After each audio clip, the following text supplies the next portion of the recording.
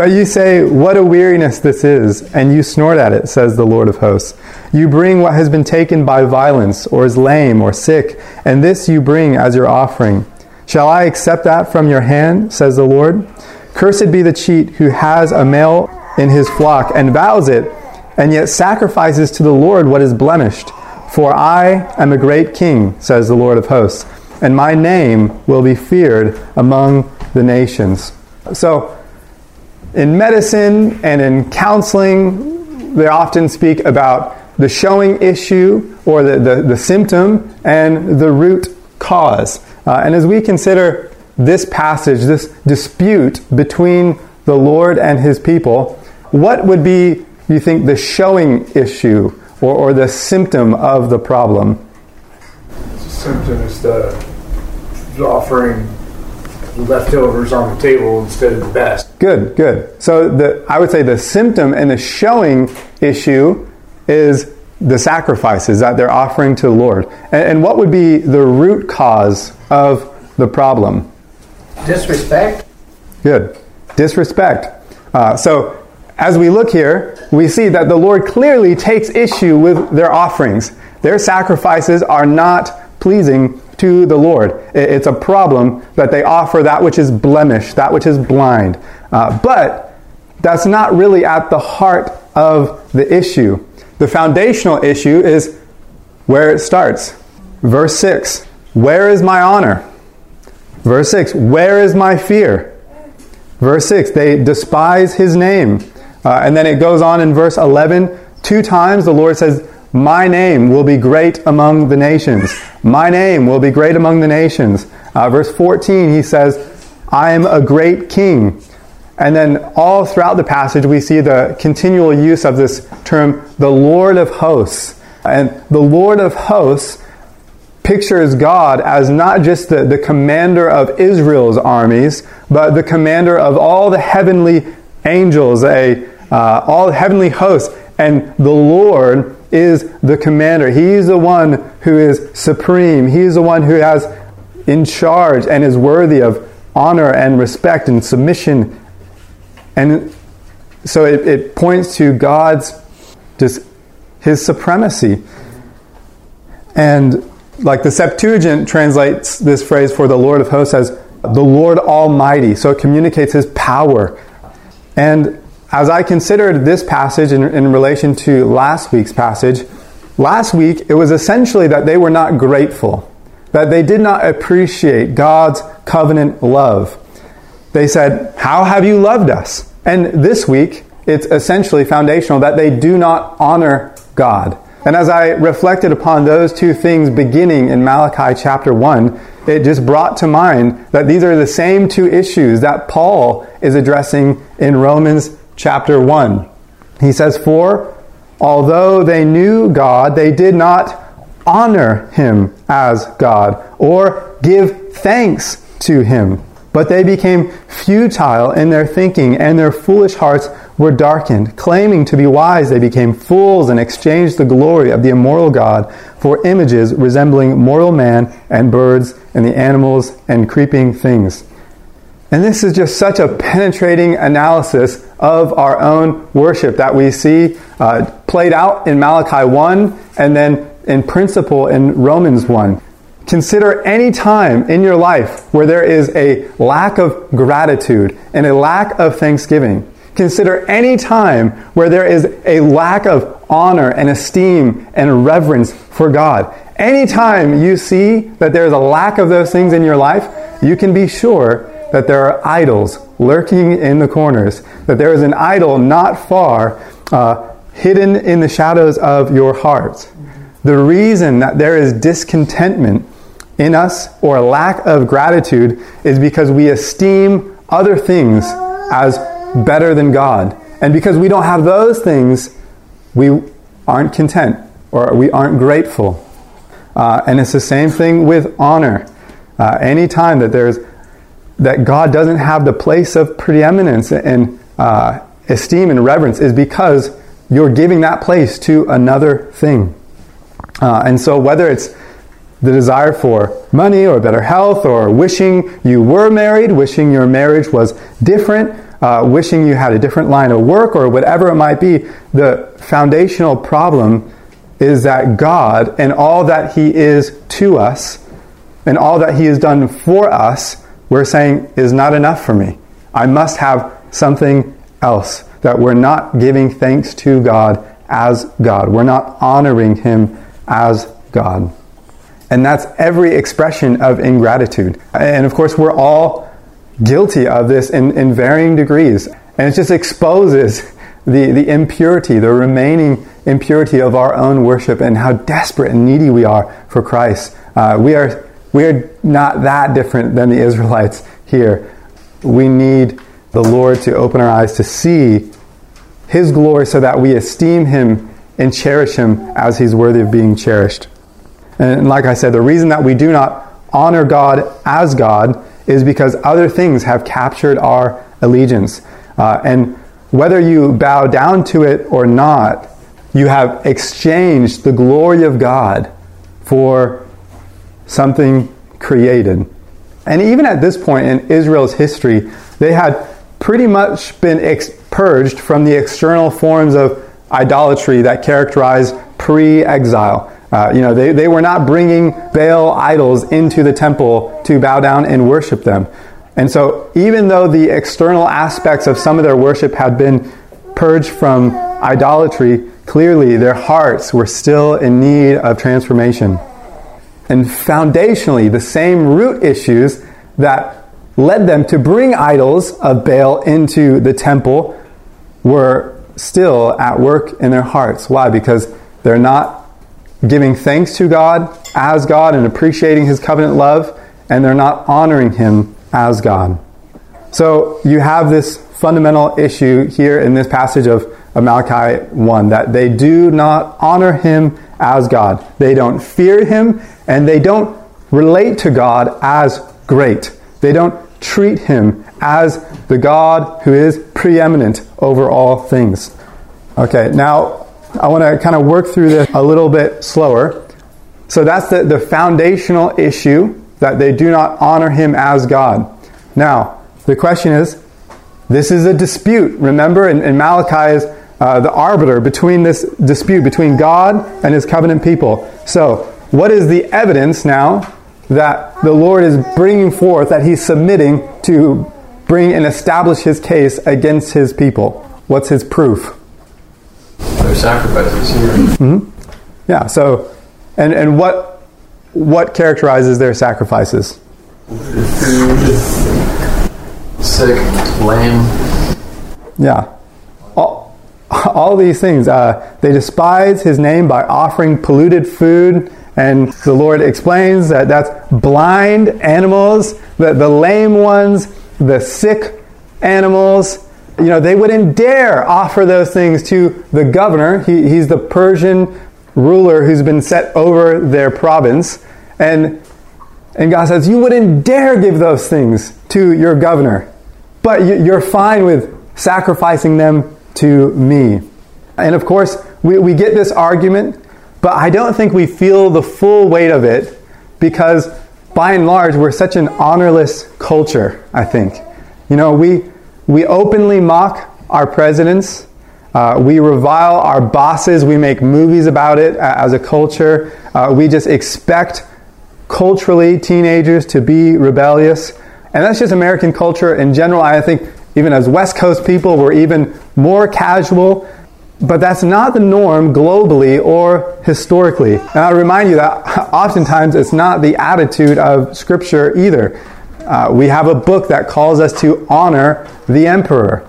We have a book that tells servants to be subject to their masters with all respect, not only to the good and gentle, but also to the unjust. Old Testament law calls for children to honor their parents, and the punishment for open, defiant violation was stoning by death. This is something that God takes very seriously. And globally and historically, there is a much more acute sense of honor for authority. And it's just good to be aware of where we're at culturally, and that we're kind of an anomaly with most of world history. So we need to be extra aware not only of our attitude towards human authority, but most importantly, to God's authority. That we are not just buddy-buddies. We are not just, he's our casual friend. His name will be great among the nations. He is the Lord of hosts. There is an honor and respect and reverence that is due to his name. And I think the fact that we don't even show honor and deference in our earthly relationships, it makes it more difficult for us to grasp and feel the weight of these arguments.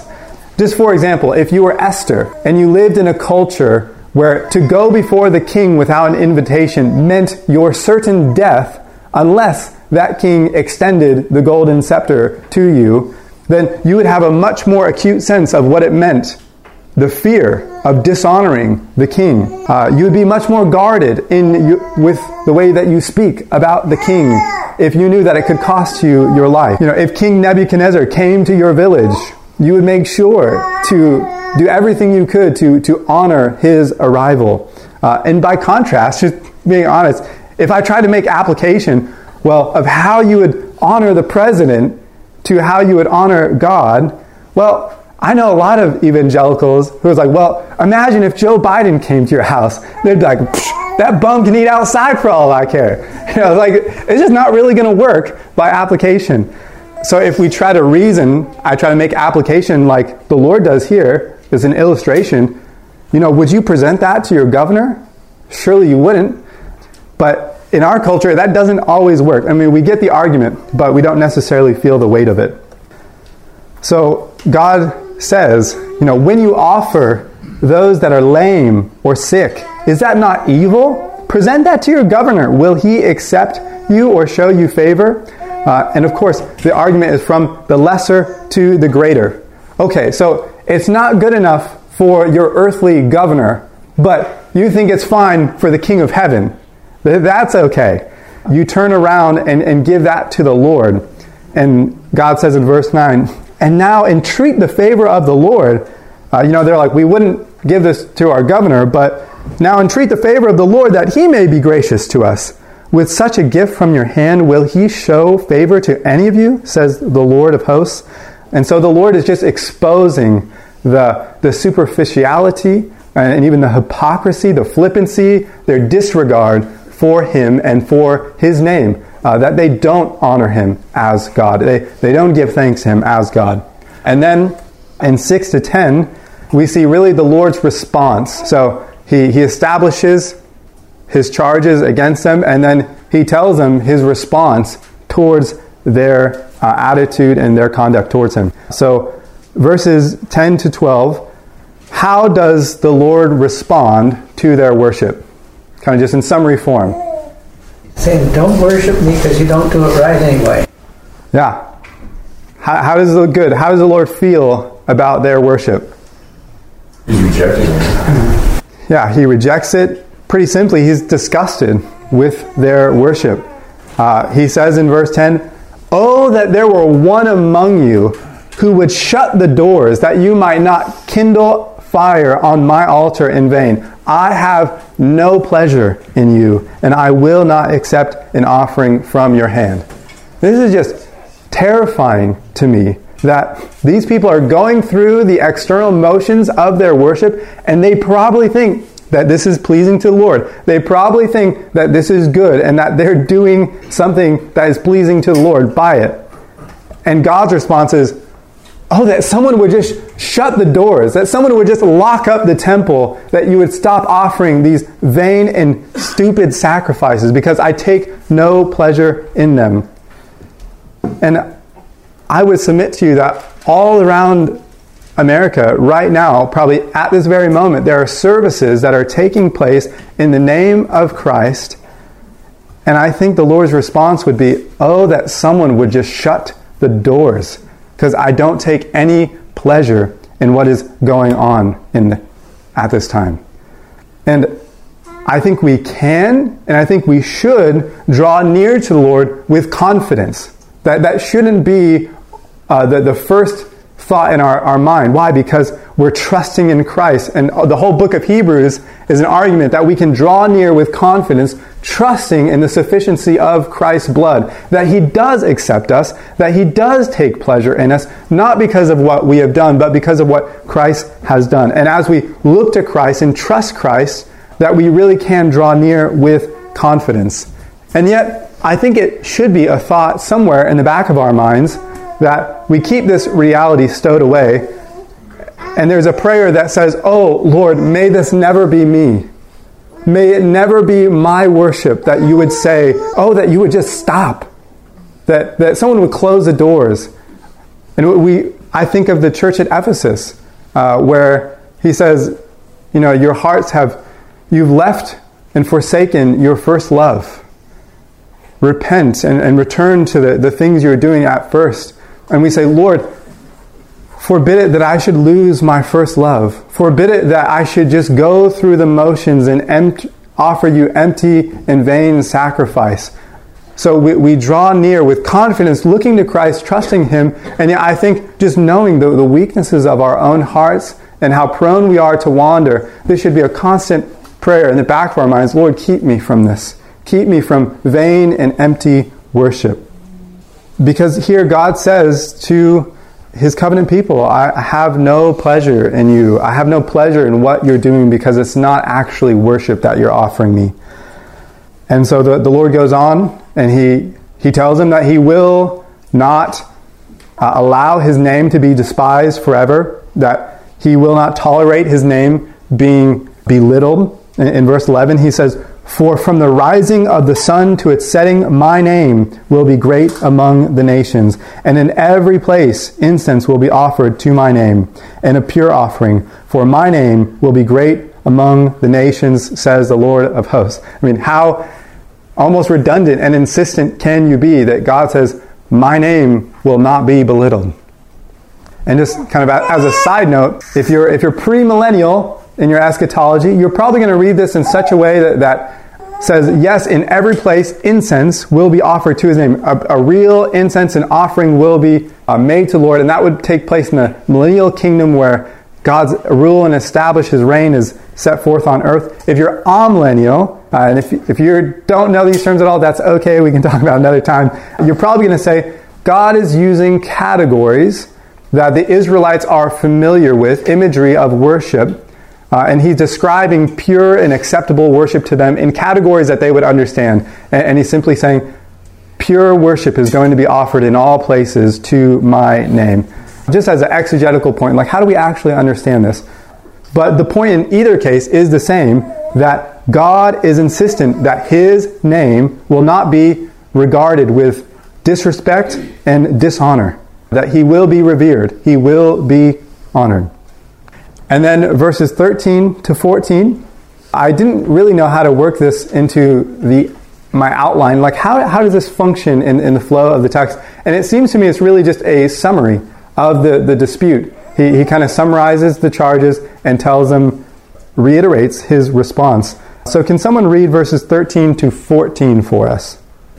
But you say, what a weariness this is, and you snort at it, says the Lord of hosts. You bring what has been taken by violence, or is lame or sick, and this you bring as your offering. Shall I accept that from your hand, says the Lord? Cursed be the sheep who has a male in his flock and vows it, and yet sacrifices to the Lord with blemish.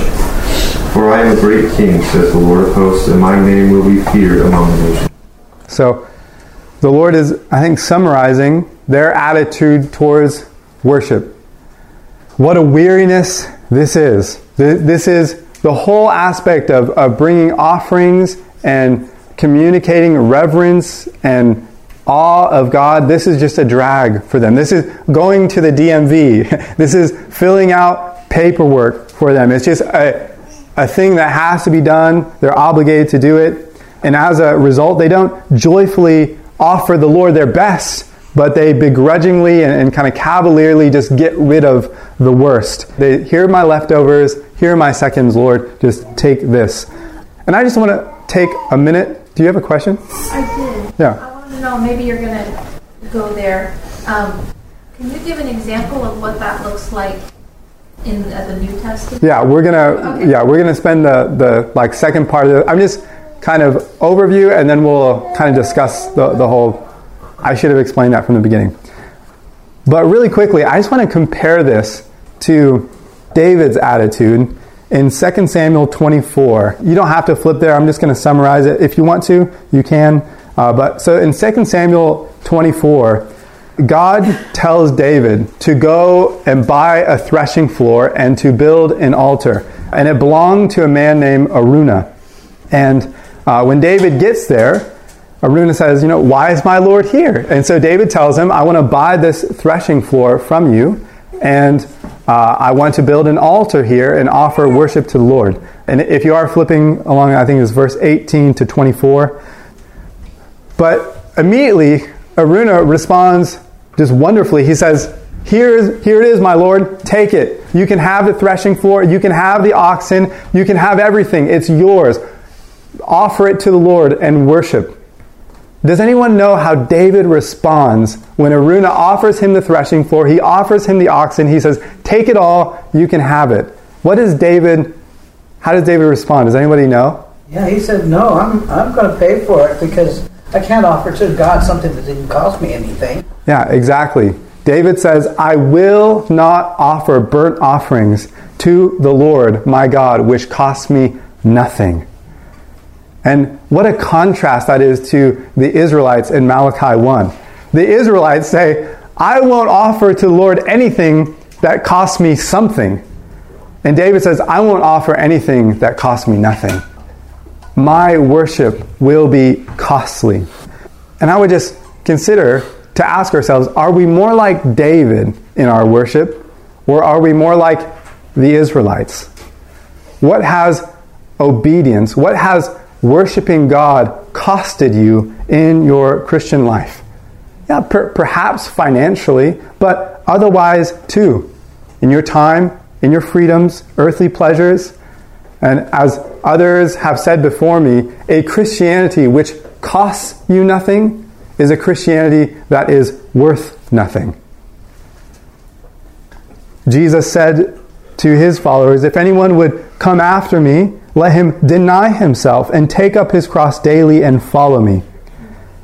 For whoever would save his life will lose it, but whoever loses his life for my sake will save it. For what does it profit a man if he gains the whole world and loses or forfeits himself? And even though our Christianity should be costly, that doesn't mean that it shouldn't be joyful. The Christian is enabled to make costly sacrifices with joy because of the knowledge and the conviction that we have a greater treasure. And you see this so clearly in the book of Hebrews. I'll just read it to you. It says, the author says to the Christians, you joyfully accepted the plundering of your property, since you knew that you yourselves had a better possession and an abiding one. Was having their property plundered because of their allegiance to Christ costly? Was it, I'm sure, painful to lose everything that they possessed? Yes, it was. And yet, were they able to do it with joy? Yes. Why? Because they knew that they had a better possession, a more valuable treasure. And so the more that we appreciate and esteem the treasure that we have in Christ, the more loosely we can hold on to whatever earthly blessings that we possess. Whatever earthly goods, we can let those go. Not just begrudgingly, not reluctantly, but even joyfully. Why? Because we know that we have a better possession. Ultimately, having God as our God. Having God as our Father. And that should liberate us from undue earthly attachments, such that we can sacrifice otherwise costly things with joy. We'll just finish this. So the Lord says, shall I accept from your hand? Shall I accept that from your hand? And then verse 14, the Lord pronounces a curse upon the one who offers a blemished sacrifice while withholding the best for himself.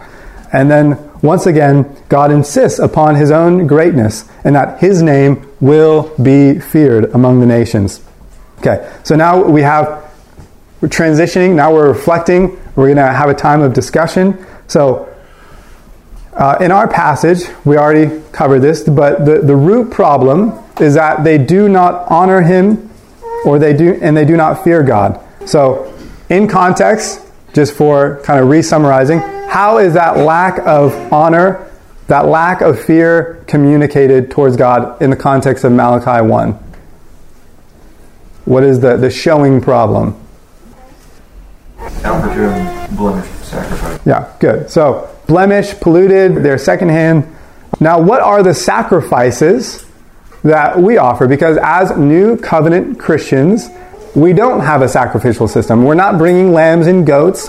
Christ is the Lamb of God who has been slain once and for all, the perfect sacrifice. We've done away with the external aspects of animal sacrifice. So how does that translate into a new covenant context for us as believers in Christ?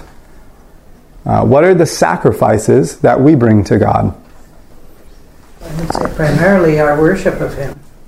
When we come to Sunday services, we're there to bring honor to his name. And our tithing is our sacrifice now. Romans 12:1 says our bodies are to be a living sacrifice. Yeah. And that looks like not being transformed or conformed to the world, but being transformed by the renewal of our mind. He specifies what offering our bodies a living sacrifice looks like. Yeah. So the most summary and overarching text that we could point to would be Romans 12, where Paul says, I appeal to you, brothers, by the mercies of God, to present your bodies as a living sacrifice, holy and acceptable to God, which is your spiritual or acceptable worship. So the stakes weren't lowered as we moved into the new covenant because you don't have the obligation of bringing animal sacrifices for worship. The stakes just got a lot higher. You're not bringing a sacrifice to the Lord. You are the sacrifice to the Lord. And all of you is supposed to be consecrated to the Lord as pure, holy, and acceptable sacrifice. So each and every day you're saying, Lord, all that I am, all that I have is yours. Let me be conformed to the image of Christ. Let my mind be renewed by the truth. Let my body be pure and holy. Let all of my life, all of my conduct ascend to you as a pleasing sacrifice, acceptable in your sight. So, like I remember having there was a younger Christian, and he was like, what? You don't believe in tithing? And I was like, no, I don't think tithing is a New Testament principle. And he's like, how can you not believe tithing? Like, I thought you were spiritual. And I was like, but it's not 10%. It's everything you have. Like, everything you have is the Lord's. And now you're called to steward that. And it might be 10%. And it might be 20%. It might be 25%. And it might be less. But the point is that everything is the Lord's. It's not as if 10% belongs to him and 90% belongs to you. All of it is his, and he's called you to steward that in a way to most honor and glorify him. Jesus said, anyone who does not renounce all that he has cannot be my disciple. So you come to Christ. That doesn't mean you give away every single penny that you make, but it does mean you renounce ownership. You fundamentally acknowledge that everything I have and everything that I am is yours, that I belong to you, Lord. And so I would say that's the most overarching way of that we offer sacrifices. It's us, and it's all that we have. But then the New Testament does specify other ways. For example, in Philippians 4:18, Paul says to the Philippians, I am well supplied, having received from Epaphroditus the gifts you sent, a fragrant offering, a sacrifice acceptable and pleasing to God. Also in Hebrews, I think 13:15, the author says, through him, let us continually offer up a sacrifice of praise to God. That is the fruit of lips that acknowledge his name. Do not neglect to do good and to share what you have, for such sacrifices are pleasing to the Lord. So, yes, everything, all that we are, all that we have, our very selves we offer to God as a sacrifice. And And yet it also, we see clearly that our financial resources, Paul says this was a sacrifice acceptable and pleasing to God, as the Philippian church supported Paul in his missionary endeavors. The author of Hebrews says that we offer to God a sacrifice of praise. It's the fruit of lips that acknowledge his name. Doing good, sharing what you have with others. These are sacrifices are pleasing to God, the author of Hebrews says. So these are various ways that we take what belongs to us and we offer it to the Lord. Now, what are ways that, and there's other things we could pursue, and we'll kind of hash some of those out as we go on. What are ways that we as Christians offer to God blind and the lame, blemished goats of our worship? What does that look like? What does polluted worship, in light of those things, look like for us? I think it's like just going through the motions. You go to Sunday with nothing but, well, it's an obligation, so I'm there. You don't go there with joy. So, yeah, going through the motions. What other things in the whole of our life that can be polluted sacrifices? The blemished, the blind goats of our flocks, so to say. Being selfish, maybe. Being selfish, and that can obviously take form in a multitude of different ways. You had alluded to it early on, where you said something to the effect, I can't remember exactly how you phrased it, but it was, if there's discontentment, there's an idol somewhere. Something that say something like that. So just having other gods before him. Yeah. You know what I mean? Whether it's your kids or your personal security or personal finance security or whatever. Just over him. I think of Acts 5 with Ananias and Sapphira, where they were giving a worship for finances to God, but they were really doing it for their own self-image, so they could be recognized. And I think it's easy to do the same thing. We don't necessarily compare how much tithe everyone gives, but we do. I think it's a temptation to worship in a way, to be involved in church in a way that is really just about our own reputation and our own self-image. Yeah. I keep thinking about Jesus watching the offering box. There's like these Pharisees sweeping in there with all their tassels, and they're like, "Oh, watch me drop this bag of gold in the offering box." She's like, some kind of somebody, And then this poor widow, she's like, "Man, this is all I got, God, but it's yours." He's like, she gave more than everybody. That one right there. That's what's up. Yeah. She gave it all. Yeah, and I didn't develop this, but I was thinking about this.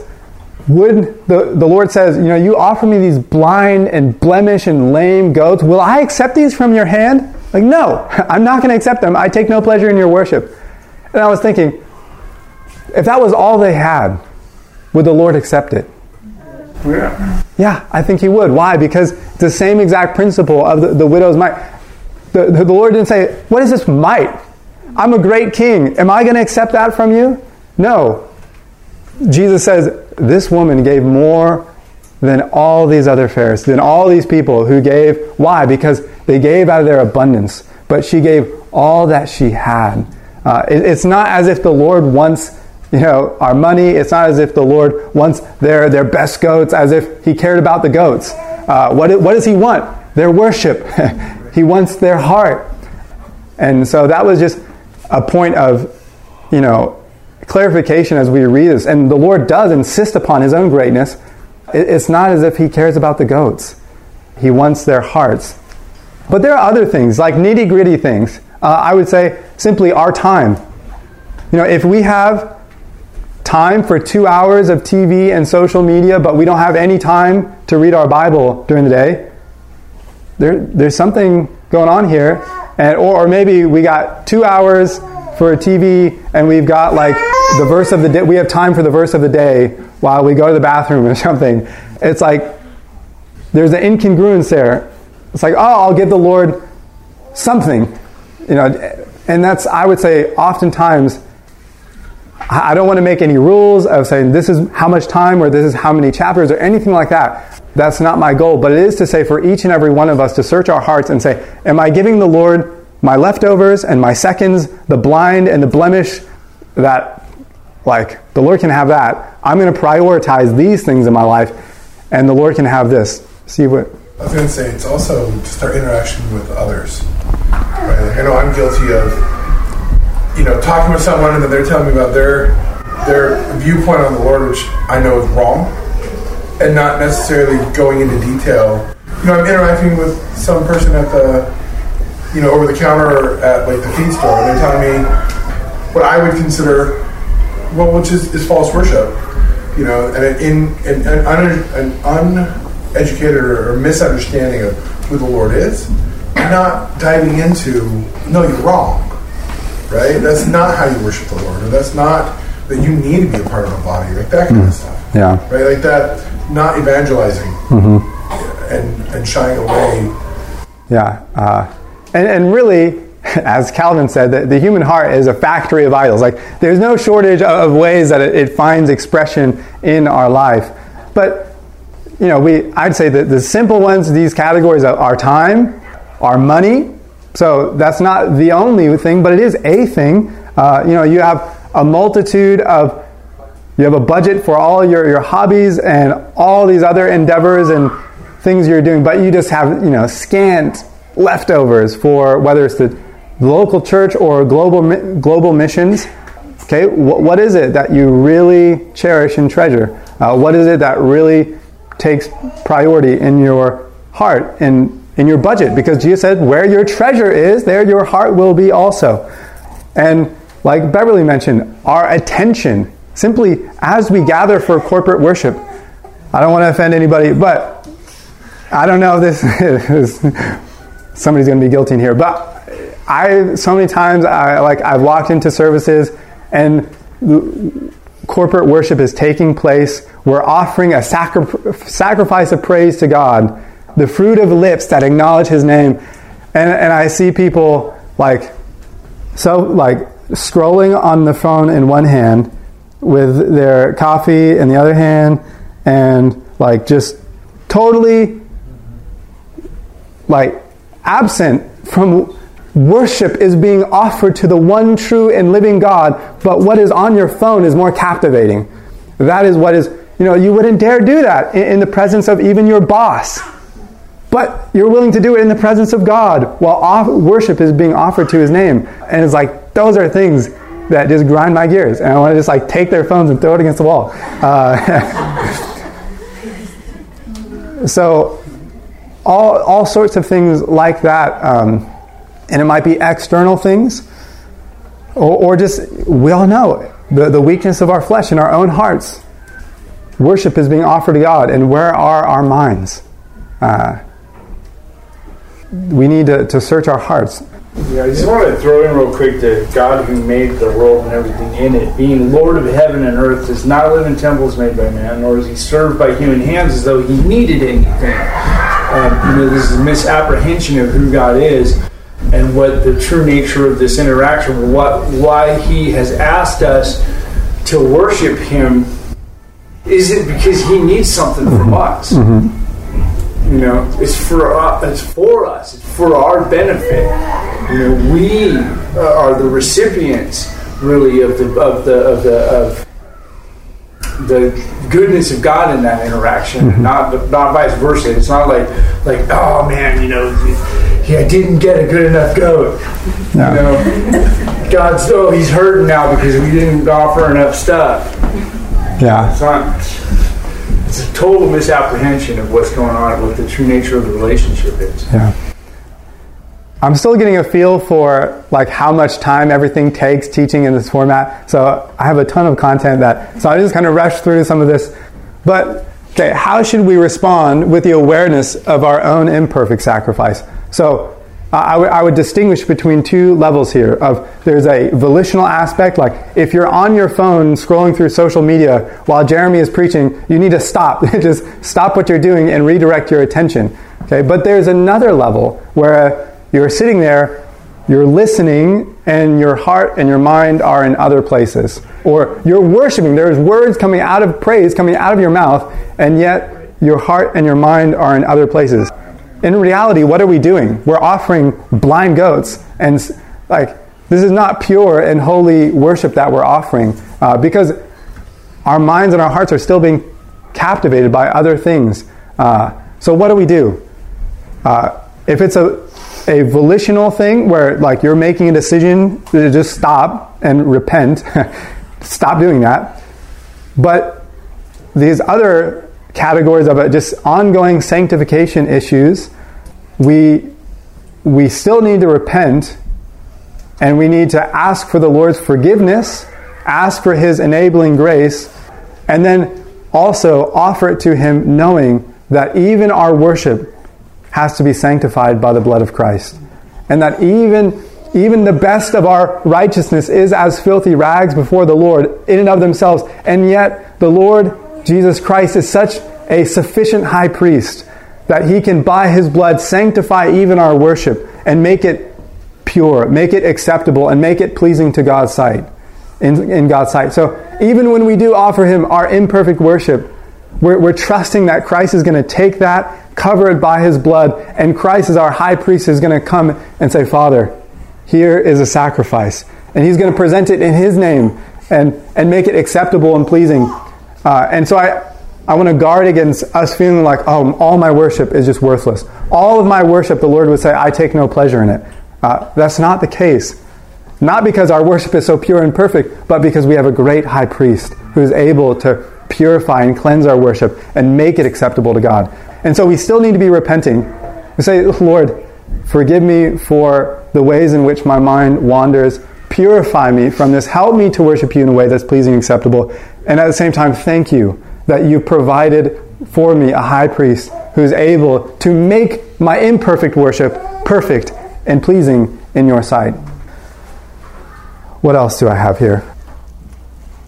Okay, so this is a really good question to address with 3 minutes left.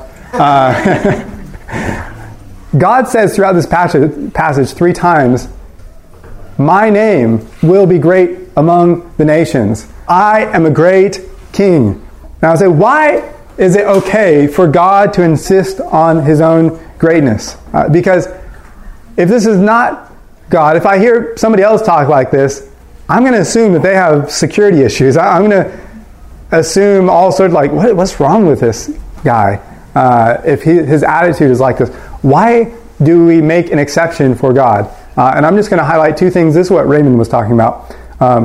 But number 1, it's right. It's actually right for God to insist upon His own preeminence. Because, for one simple reason, He actually is supremely valuable and worthy in a way that no other creature is. He alone is the eternal, infinite, all valuable, worthy, all perfect God. It would be wrong of God to give His glory to another. It would actually be a perverse form of idolatry for God to say, I'm going to work in such a way to promote the greatness of a creature rather than myself. I'll try to make it brief, like a Nobel Peace Prize. If that Nobel Peace Prize went to a known mafia leader or somebody who ran a sex trafficking ring, and everybody knew that this person was a very guilty, treacherous person, and this person wins a prize and is awarded for their virtue, and not only is there somebody else who's getting defrauded, but even everyone else would be like, this is just wrong. This person shouldn't be extolled. This person shouldn't be esteemed and held up. For God to esteem and extol any other creature, to insist upon the greatness or promote the greatness of anyone else, it would be for God to do that. It would be for Him to commit idolatry. And I know that might be, maybe you've never thought in those categories, but God is the only one who is worthy of praise and honor and glory.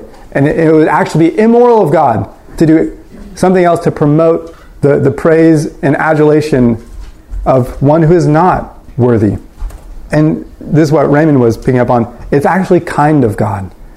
We are created as worshipers. And the fullest expression of our joy is to know God in the fullness of His glory, to see Him as He is, and to worship him in light of that glorious revelation of his person, of his work. And so the most kind and gracious, merciful thing that God can do is show his glory to his creatures, to put his glory on display so that we can then behold his glory and rejoice and delight and revel in the beauty of our Creator and Redeemer and Sustainer, our Shepherd, all the ways that God manifests his glory. It's the most gracious thing that God can do to make his glory known to his creatures. Does anybody have any question that they really want to ask before we close?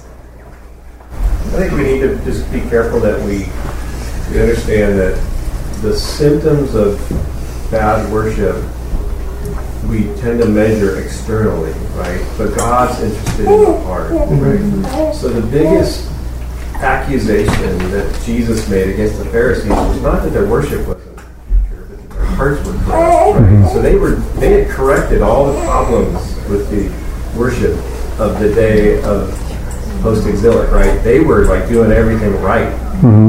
And so just because we're doing everything right doesn't mean our hearts are in the right spot. Right? So we have motives that could be antithetical to God's greatness because our motives are still wrong. So just those externals, we're still talking about externals, right? There's a ditch on both sides. Where we can be actively profaning God's name, or we can be acting like we're elevating God's name, but actually promoting ourselves. So it's we need to be careful when we look at the externals. How we use our time is an indication of where our heart is. It's not the end. And I think the ditch on the other side, Steve, and I think it's both. We're saying two sides of the same thing. I think that we can so focus on heart worship. And we just say, like, basically anything goes. Like, we can just worship God. As long as your heart's in the right place, doesn't matter if you touch the ark or not, whether God, or carry it the way that you weren't supposed to. Right. Doesn't matter what kind of, you can sing and dance and offer flags. We can easily emphasize just the heart worship and then neglect, like, God's revealed word that actually tells us how he wants us to worship him. Which is, obviously, we see that in many ways in our day. So, we're not going to plumb the depths today, but that's just a good guardrail, Steve, if what I said was not balanced or didn't strike that emphasis that all these external things are just indicators of the heart, and yet they're indicators. And so if there's imbalances and incongruences in our life, then they're indications that something is at play in our hearts, which is not right. I think just like if we were checking the boxes and going, well, I spent my 2 hours today, and I, committed these acts of service, then I'm doing the right thing. It could be that, but it could be that. So good corrective. Let's pray. Father, we are convicted by Malachi chapter 1. We see that the Israelites did not give thanks to you as God. They did not honor you as God. And we know that behind those, inevitably, there's idols of other things which captivated their attention and their allegiance and their hearts. And Lord, there are so many idols in this world which vie for our attention and our affection. And Lord, we know that we don't offer you pure worship in and of ourselves. We don't worship you as we should. And Lord, we repent of that. We ask for your forgiveness. We ask that you would purify our hearts, cleanse us from all sin and unrighteousness. And yet we praise Christ, our high priest, our mediator, who goes between us to not only forgive us, but then even to take our imperfect works and our imperfect sacrifices and make them pleasing and acceptable in the sight of a holy God. So we praise you for Christ as our great high priest. We thank you for his blood that covers our sins and covers even our acts of our good works. Help us to esteem you, to honor you, and to fear you as we ought to, and to love you as the one who's loved us first. We pray these things in Christ's name. Amen.